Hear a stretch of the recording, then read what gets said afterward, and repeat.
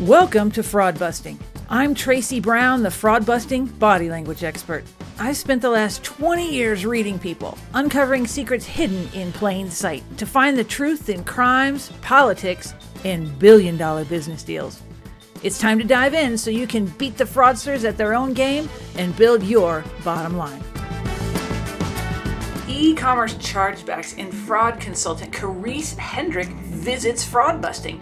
She'll tell us all about how she's used card info to discover who's cheating, how she helped bust a Biggie Smalls impersonator operating a stolen credit card ring, and also why she stopped a suspicious purchase from a very famous rock star. You gotta listen to find out who it is.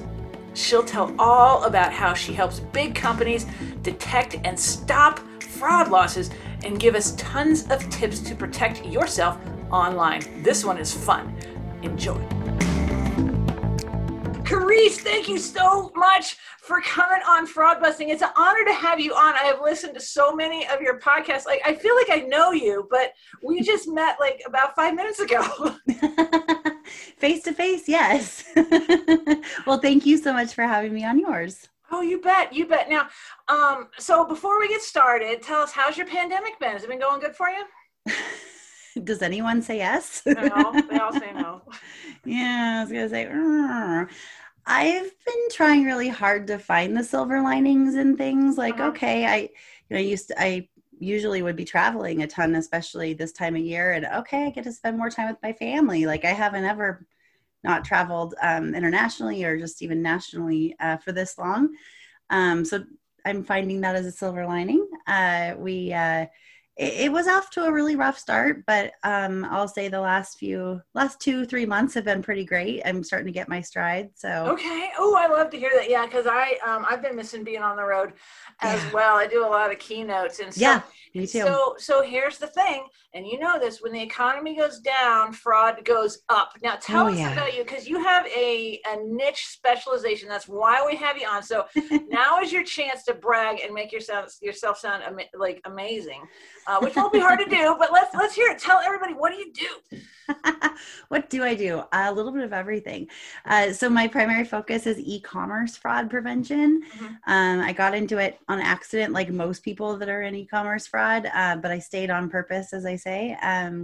And I really got into it at the right time, right when e-commerce, the second boom, not the first one, but the second one. And really the span of my career has been, I've been growing up about the same rate as online fraud has been growing up. So, I just turned 40 a couple weeks ago, and I already have a Lifetime Achievement Award, which is crazy.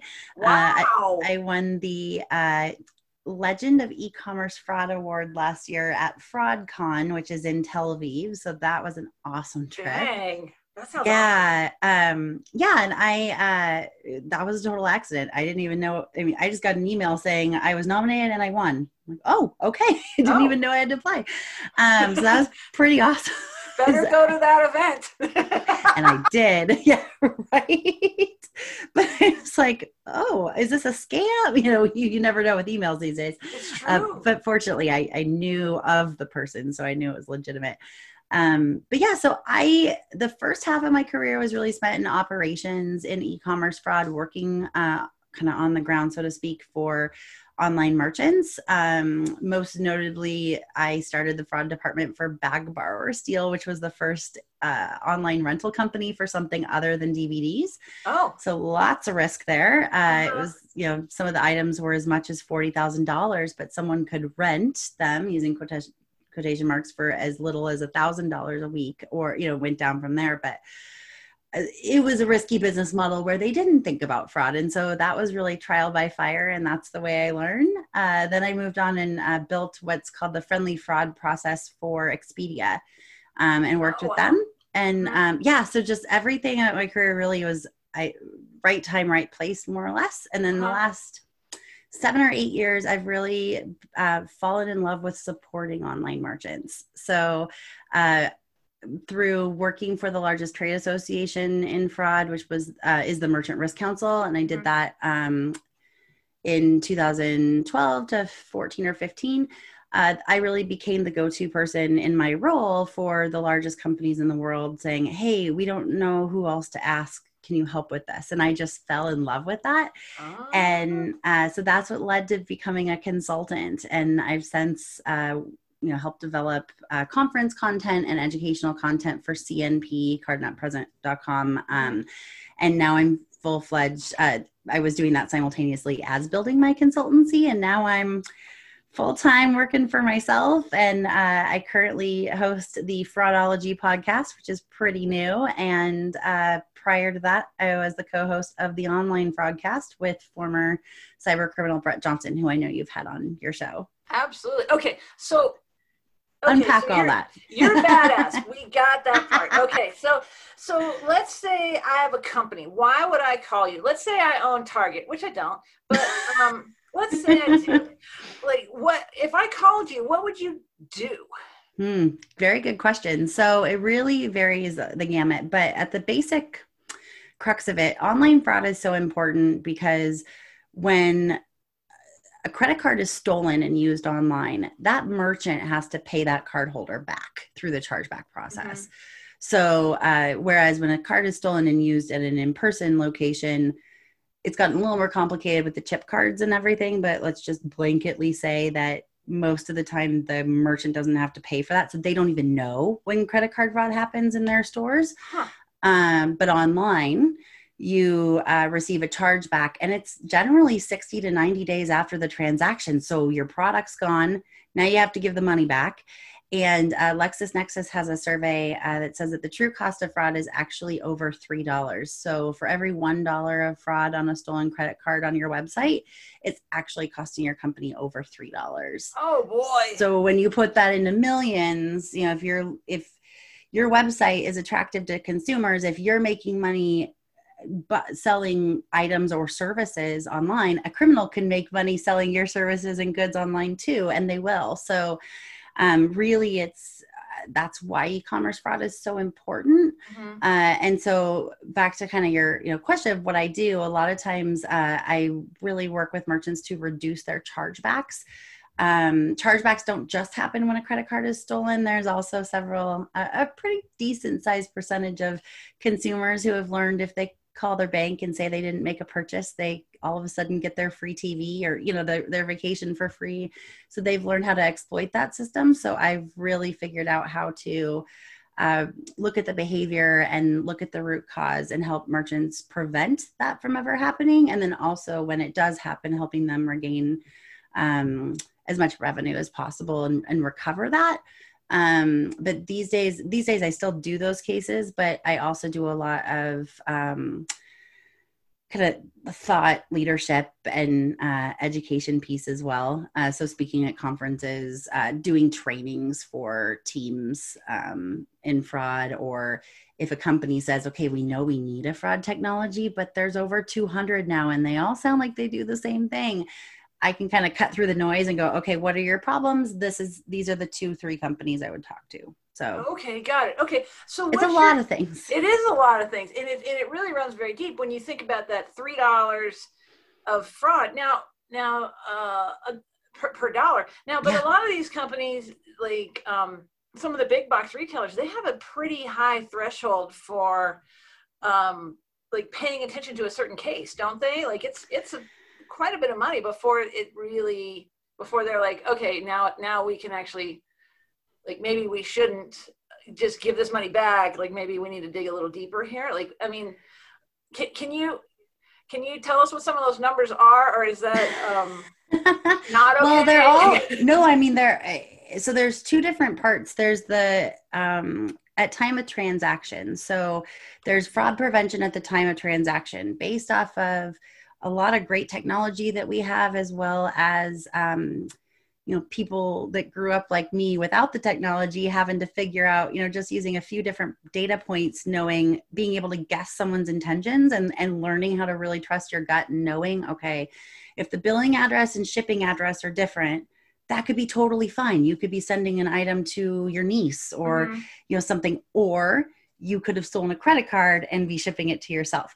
So at the time of transaction, there's a lot that goes into fraud prevention, at trying to just ensure that you're canceling the right transactions without, on the flip side, impacting a good customer who looks a little bit risky, and just canceling that order. So it's a real art and science of being able to know. And right now it's really done by data at a high level. Back when I was doing it on the ground, a lot of it was more like hand-to-hand combat, but now it's a little more at a high scale of looking at the data and saying, okay, what percentage of these types of transactions turned into chargebacks? Okay, let's put some rules around that, or let's use machine learning to be able to look at all these little tiny behaviors that a human wouldn't know, but that's going to help. I mean, these days you can know everything from the browser of what someone's, using, their type of phone, the language on their browser, how they're holding their phone, how they type in their password. There's so many different behavior biometrics that can help on that front end. So it's really important. And there are a lot of tools for that, but not all tools are the best tools. So trying to sort out through that noise is important. But so that's the first side, is kind of the prevention side. And it's almost like whack-a-mole, where you shut one down and then another one comes up. So that's like almost its whole department on itself. And then on the back end, I think what you're talking about is the investigations piece. And that's when they're able to start tying those together and saying, wow, all of these transactions were done by the same person or the same group. How can we work with law enforcement to be able to get prosecution on those? And it's less about, I think the big box retailers that have those thresholds, it's because when they've worked with law enforcement has had those thresholds. So, because it's like $10,000-$15,000 sometimes or more. It's a lot of times it's in the seven figures at this point. Really? And it's infuriating sometimes. It's kind of like the wild, wild west, where most people who are committing credit card fraud online are never going to be caught. Because if you think about it, I mean, especially in the US, our law enforcement, a lot of times they talk about jurisdiction, where local law enforcement says, well, yeah, the person whose credit card was stolen was here in Seattle, but the credit card was actually used in Colorado. Sure. And the merchant, the company that it was used with, they're based in California. So whose jurisdiction is it? And it kind of becomes this not it game. So that's part of it. It's kind of, that's really challenging. And then the other is with federal law enforcement, it's the FBI or the Secret Service, and they have a lot of safety issues that they have to prioritize before the financial piece. The FBI doesn't have time to look at it. So it's very frustrating sometimes. And even then, even if you have a case in the seven figures and you're able to really, I mean, the merchant really has to be able to dedicate a person or a team to be able to put all that together and put it on a silver platter and a nice bow, so to speak, for law enforcement. But even then, you kind of have to find the right law enforcement agent to care and want to dig in and want to explain to the U.S. District Attorney what IP spoofing is, or, all these high-tech things that are hard to understand. So we certainly have a long way to go on prosecution. I never want to seem like I'm, being Debbie Downer, but I think it's important to be realistic. So that's why it's so many more companies are putting so much more effort in the prevention side at the time of transaction. There's honestly very few e-commerce companies that even have an investigations unit, because they don't see the dollar. They're not going to see their money come back. Well, that's just the thing with all kinds of investigations. Do you really care about exactly how much you lost down to the penny? Because you're paying the investigator, and you know what? You're out the money. You ain't getting it back. It's not there. So, so it sounds like what you're saying is a lot of what you do is help people get the right programs going with the right algorithms to fit their needs, because it's just not a manual process anymore. No. And it's a real strategic thing too, because you want to be able to really balance the customer's experience.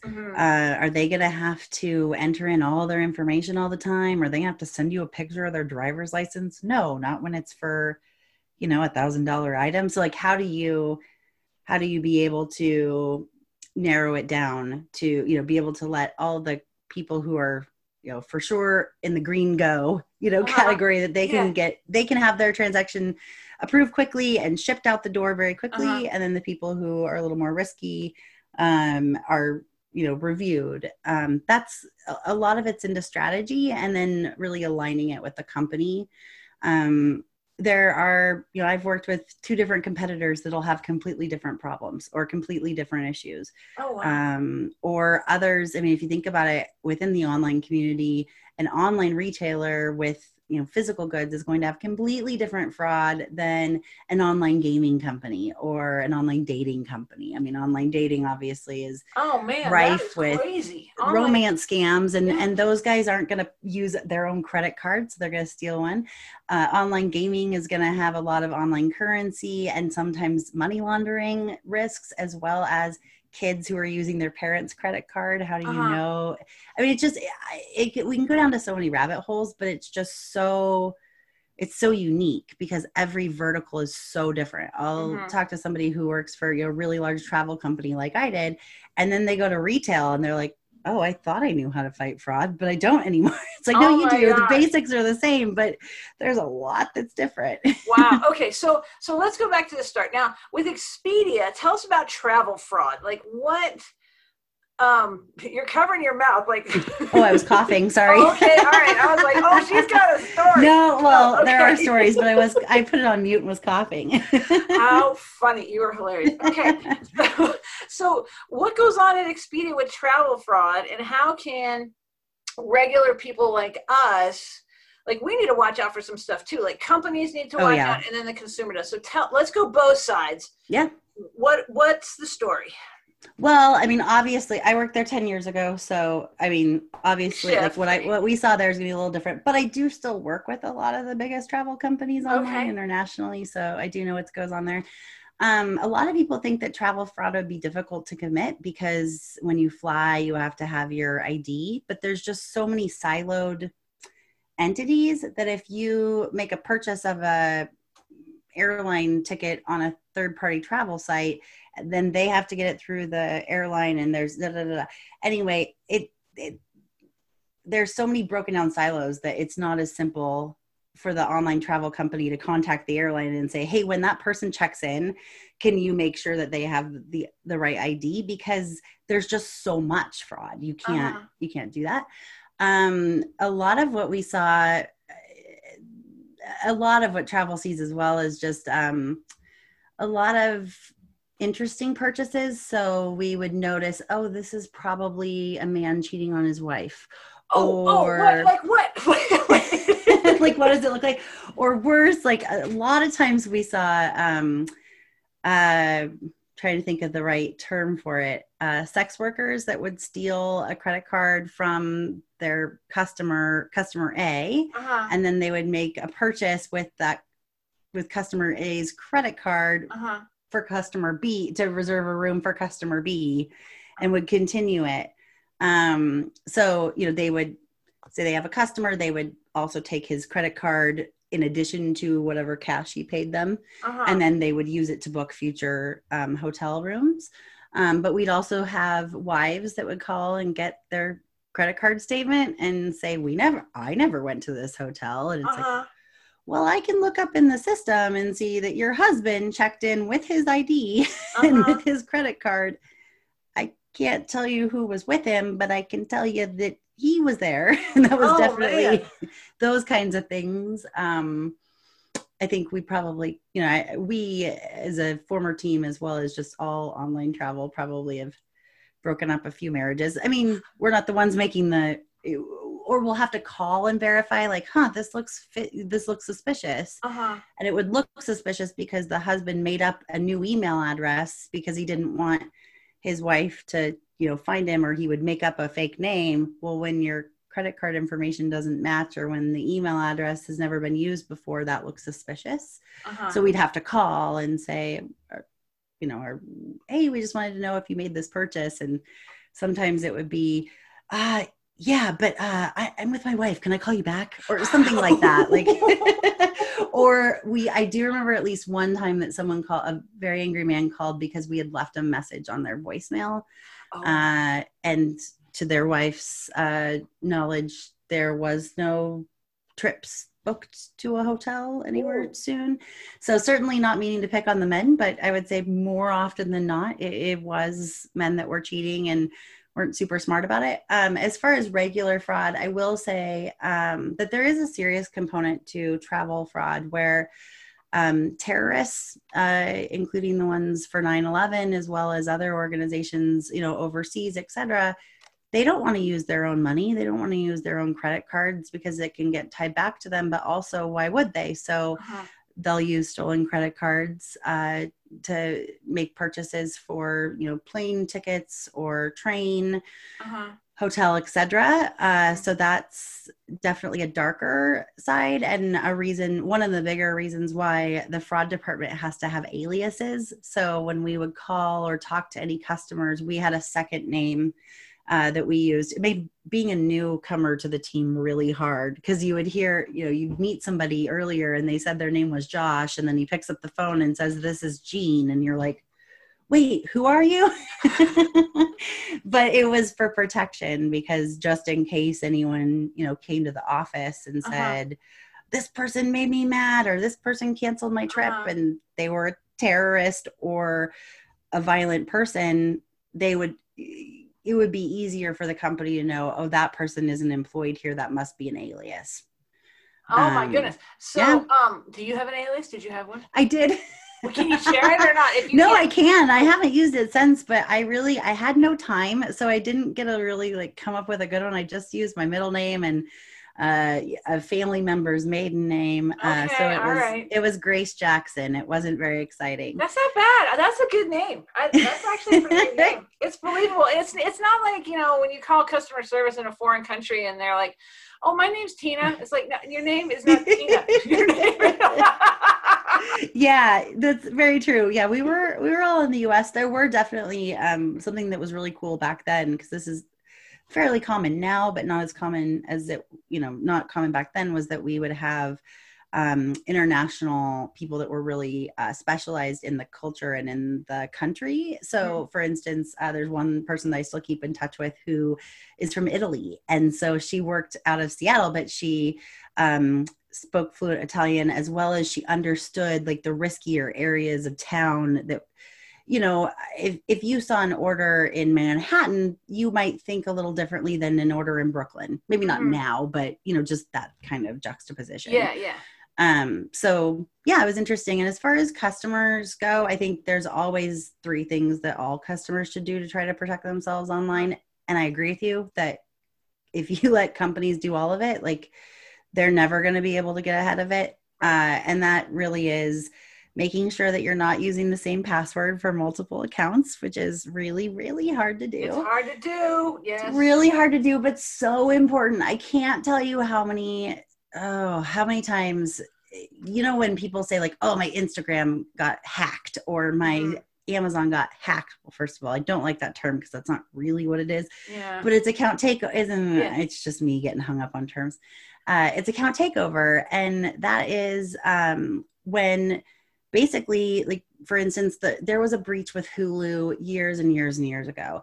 And you can go to a website called Have I Been Pwned? I think it's PWNED. And put in your email address and see if there's any passwords that correlate to your email address from any breaches. And I know for me, mine comes up from the Hulu breach. So I had to make sure that I changed that, because any account that had the same email address from that, even though the Hulu breach was 5 or 6, 7 years ago, it was a while ago, criminals still say, I wonder if they use the same password for their Amazon or for their Facebook or their Instagram. That's how they do. And that's how, so you can be as safe as possible, but think of all the online accounts that you have a stored credit card on. They don't have to get access to your credit card. They can just use your account. It's pwned.com. I think so. Yes. Yeah, that's what it is. Okay, good. I'm glad you looked it up. Well, a friend of mine just told me about it. Oh, yeah. And, Beth Z, she's so cool. She terms herself your nerdy best friend, and this is what she does, is she spends hours doing this, and of course she's a presenter, and she had a webinar, and I was like, "Ooh, I think I need to write that down." Yeah. And I had someone contact me last night. Yeah, it was last night, because they're like, well, I just got a note that my MySpace account was breached, and isn't MySpace like, that's over? And I'm like, no, it's not over. MySpace is still like, your information is there, like, for sure. Yeah. So okay. So that's one of them for sure that I always tell people, because honestly, online companies, it's very challenging for them to know, well, is it you logging into your account on a new phone that you have, or when you're traveling, or is it someone else logging into your account? And so being able to have, and it just makes it so easy for criminals. They don't even have to get a credit card if they don't want to. And there are several companies that on the dark web, or just even on fraud communities, where you can buy an account to a food delivery app, for example, for like less than $3. Yeah. It's like $3-4. That's what Brett was telling me. Yeah. Our friend Brett Johnson. I was like, Brett, come on, I'm worth more than that. And he's like, nope. Sorry, no. TV. He's like, you are not. And okay, so we got number 1, different passwords. Number 2, what is it, Carice? Number 2 is to freeze your credit. Yes, I've done that. Good.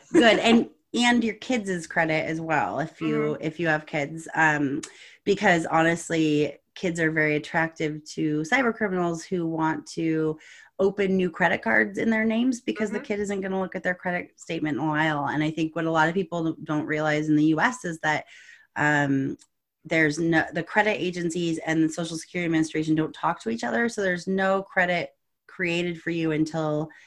So they don't know what your social security number is until you put it in. So if a cyber criminal is creating a credit profile for your child, for instance, they can say they are whoever they want to, and it's just attached to the social security number. Yeah. So that's, definitely another one. And that's more for, having new accounts in your name. If you have an existing credit card and it gets stolen, that's not going to show up on your credit report. But there's definitely several different fraud, that happen there. And then lastly, also, well, there's several, but the other is to ensure that you, why am I forgetting the last one? I say these all the time. I'm like, I don't know, Carice. Am I making you nervous? Brain freeze? No, it's just a brain freeze. I'm like, wait, I know this very well. Well, it's, I know. See, this is why I'm like, it's the simplest one, honestly. And that is just to keep an eye on your credit accounts, especially the ones that you don't use very often. And to be very judicious about what links you click on when there's an online email, because that is another way that cyber criminals will get your information, is that they'll send you an email from a PayPal, from a Target, etc. And it'll look just like that. And it'll say, your information was breached. You need to re-enter your password. And two people click that, and you're entering your password onto a fraudulent website. There's a lot of other nuanced ones, but those are really the 3 general ones that I recommend. A lot of times I have friends, family, former classmates from high school who reach out to me whenever they're victims of fraud. So ouch. Okay. What's the biggest dollar amount fraud case that you've worked on? Oh my gosh. I mean, there's been several that are multiple millions of dollars, but that's more on like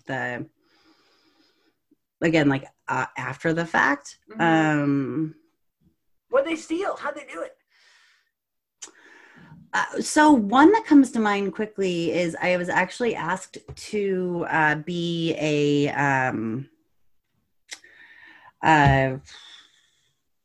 expert witness. Sorry, like, my brain is just going on crazy things, but for a federal case against, this is the part that's so funny. He was a Biggie Smalls rap impersonator. And so there was this guy in Southern California that had a group of people, and some people referred to it as a gang, others called it a posse. I don't know, but he was an impersonator. He really loved to rap, and he looked like Biggie Smalls, and he sounded a little bit like him. So I would say he had a small amount of fame on MySpace. Back then it was MySpace, with the musicians page and everything. Yeah. And he would get hired to do small concerts or venues in California, so locally, and then a few in Vegas. And actually, every time he would travel from California to Vegas, the FBI, when they did all their research and everything, were able to map out every single gas station and store between Southern California and Vegas that he would use stolen credit cards at every trip. Oh, It was just, wow. and it was almost like a shotgun blast from like his, or cannon blast from where he lived. They were mapping out all the transactions, and they were very concentrated close to his house, and then like would get a little less all the way to Vegas and all the way up to San Francisco. So in that case, they were physical credit cards that were being stolen. That was before EMV, so it was much easier to do back then to clone the cards. And it actually became this huge case where the federal prosecutor out of Seattle actually went up. It started with a pizzeria that got breached, and a guy in Russia got the credit card numbers from this pizzeria place. And several other POS systems that had the default password set up for their POS on the computer. He pulled the credit card numbers, and then he sold them to this Biggie Smalls impersonator. And that Biggie Smalls impersonator had this whole group that would put them on gift cards, usually, that they'd just steal stacks of gift cards from a grocery store. Sure. They didn't need to have them activated or anything. They just needed the mag stripe on the back. So they would load the information, the track 1, track 2 data on those cards, and then he would have his people, his posse or his gang, whatever, just use it as much as possible and buy as many things as they could so they could sell them for a discounted price, like on a Craigslist or like half price TVs and things.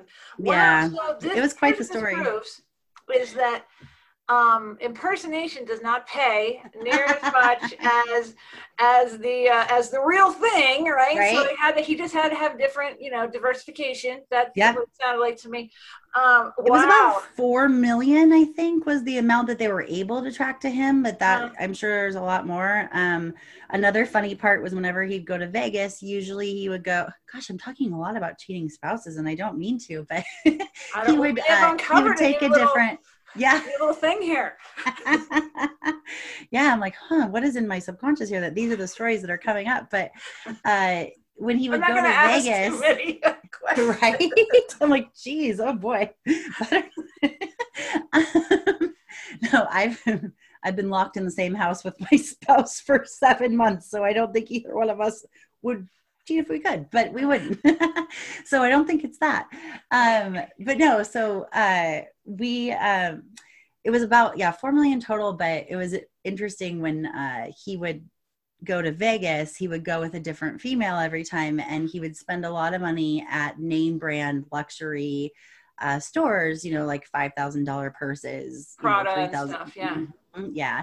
And I'm so used to not saying names because I usually work with most of them, so that's why I don't. But no, it doesn't. No, you can say it. I'm just saying that's why I'm not saying them. That's why I'm like, it's a guessing game. But no, you can say whatever you want. I just don't want to make anyone mad that I know. They know that their stuff is very popular, stolen. But so they would go, to all these different stores, and he would, pick out a little something pretty for whatever girl was with him. Well, his girlfriend kept coming up to Seattle from Southern California for his court dates. And the prosecutor had planned to ask me a question that said, hey, I see that he's, he's made all these purchases at Louis Vuitton, all these different name brands. And why do you think that is? And so I said, well, I mean, I believe that they were for high-end purses. And then they said, well, Mrs. So then they put her on the stand and said, Mrs. Whatever, do you have, it was girlfriend or wife, do you have those purses? And it clicked in her head that he'd been cheating on her. So she never came back. She never came back to his court cases again, or his trial again. Oh my goodness. Here you are breaking up.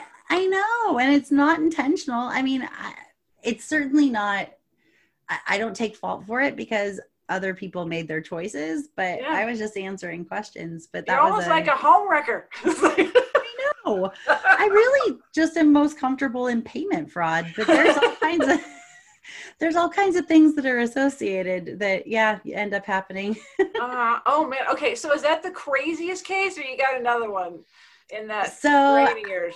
Yeah, I mean, several, but these are like the older ones that are fun. Because, I mean, the last 8 years I've been supporting merchants and I definitely hear their stories, but it's more like hearsay in a way. Right. So, my own stories when I managed the fraud department at Bag Borrower Steel, we had a new customer come in and want to rent a combined total of $38,000 worth of items, had never had any experience, never shopped with us before, never had any history. They were all white items. I don't really know why, but it was sunglasses, purses, all different types of purses, name brands, etc. And they had used 5 or 6 different credit cards, and every single one had gotten a decline, and they were in their own name. But then they had one in someone else's name that was approved. So that looks super suspicious, right? You've got 6 credit cards, and all of a sudden you've got this, and it was a guy's credit card. And so I thought, oh, this is probably 90% fraud, but I'll just, give him a call. So I called the phone number, and it was an accountant's office. And I asked for the card holder, and they said, oh, he's not available for the next 60 days. Yeah. But, and I said, oh, well, do you know this, this woman name? And I said, does he know? Oh yeah, that's his girlfriend. I'm like, okay, well, I need to be able to pull his credit because it's a high dollar amount. We need to know that he can pay us back if it doesn't show up, all the things. So they had the girlfriend call me. And so I started kind of asking her basic questions. And a lot of times in those calls, you're not looking for what they say, but kind of how they say it. And so I said, well, why did you use, Steven's card? And she said, because I'm all tapped out, baby. I was like, oh. She was obviously on something. I was very like, that was for like almost a year. Anytime anyone asked me anything, my answer was, I'm all tapped out, baby. But the story got kind of funny because I would then say, well, I need to talk to Steven, who's the card holder. If you're going to be renting these items, it's on him if you don't return them. And she said, well, he's away. He can't talk for 60 days. And I said, well, if that's the case, then I can't run his credit. And so I canceled the order and, said when he can call, let me know. And so I got off the phone, and afterwards I was like, where is he that he can't get back for 60 days? So I thought maybe jail, right? Yes, that's what came to my mind. Mine too. So I Googled the cardholder name, which was Steven Tallarico. And what I found out is that Steven Tallarico is the legal name for Steven Tyler of Aerosmith. No! He was in rehab. Oh! And was it his wife or a girlfriend? It was his girlfriend at the time. They ended up getting married. Yeah, they were together for a while. Erin, I can't remember her last name, but they were together for a while. I think the other, I don't know, Brett had me tell the story on our podcast like last year or something, and I just Googled her quickly, and they're no longer together, but he went to rehab first, she did not, and then she went to rehab later, so thus the being tapped out. But I was once I realized that, I was like, oh, I hope the card holder calls and I can check his credit report. We did have several like D-list celebrities that would rent handbags because they would be on the red carpet or something. That was just the start of reality TV in 2008 to 2010. So we had a couple Real Housewives and things like that, but that was just such a funny story because I thought for sure it was fraud, and it wasn't. It was just now the girlfriend did you Steven Tyler. reinstate the order, or what did you? No, you were like, forget it. No. I didn't trust her, and without him knowing that was on his card and that wasn't a purchase, it was a rental. It was a rental, yeah. I didn't trust it with $38,000, and I didn't really trust her. She didn't sound super on top of things. Like she would remember, oh, my rental's up and I need to return these items and go to the post office. So so that was, I mean, there were a million stories from that place, but that was definitely one of my more memorable ones. Oh, I love it. Okay, Carice, we got to wrap this up. Yes. What is your one last tip for people? Because we did your 3 tips. Yeah. You got one more thing like to leave people with, to be like, this is what you got to do so that you're safe.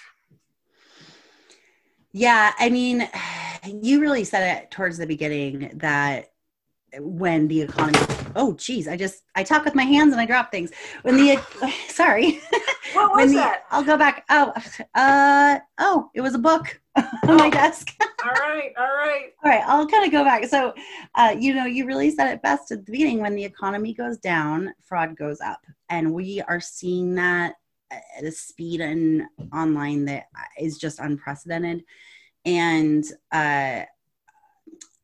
a lot of it is targeting people who, may not be able to feed their family, but these fraudsters are saying, hey, I'll order food for your family and you just have to pay me $20 and I'll get you, whatever groceries you want or whatever it is. So there's that need there. So there's so many things I could talk about there, but I think the biggest things I would say is be really hyper vigilant. The ads and the things you see online does not mean that it's a credible company. Double check who is domain to know when was the website even registered. There are several newer websites being pumped up, productive or posted out there that have, items for significant discount, and chances are those were used with a stolen credit card.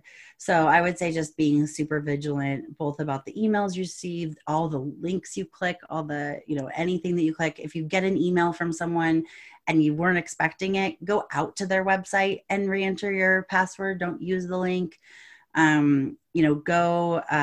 It's a little extra work, but it's important. If somebody calls you and says that they're from your bank, but they don't even say the name of your bank, that's a red flag. Oh, that's a good one. I always say too, when you get a phone call and you weren't expecting it, or they say that they're from Visa, or sometimes they do know your bank. I always offer to call them back. And I say, I'm sorry, I don't give any information to someone who calls me. Even if they say, hey, you have a bill at your doctor's office, and I know that that's my doctor, I say, hey, I'm just going to call you back. And I always call them on the phone number on the website, not the phone number that they gave me. Oh, that's good. That's good. Yeah. And if they're like, no, you can't call us back. Or one time someone saying they were representing my bank said that their fraud department didn't take calls. And I said, well, that's not accurate because I know you do. So that's like a dead giveaway too. Like they don't want you to call. So those are just some of my tips. But I think this year more than ever, kind of be skeptical. And if it's too good to be true, it most likely is. Yeah. Okay. So we have learned here that you are a wealth of knowledge and you got some stories to tell. And I know you do a lot of keynotes and you do consulting. How can people get a hold of you? I think the best way is on LinkedIn. And my name is hard to spell, but I know you'll have it on the podcast so people can just spell it out that way. Also, my consultancy is called Chargelytics. I took the word chargeback and analytics and smushed it together. So there you go. Chargelytics Consulting, and I have a lot of information there as well. And then the Fraudology podcast. So just like you, I really am passionate about sharing information with people, especially in this weird little corner of the internet that nobody really thinks about until their credit card's already been stolen, or for an online business, they've already lost, 3 times as much as the item that was purchased.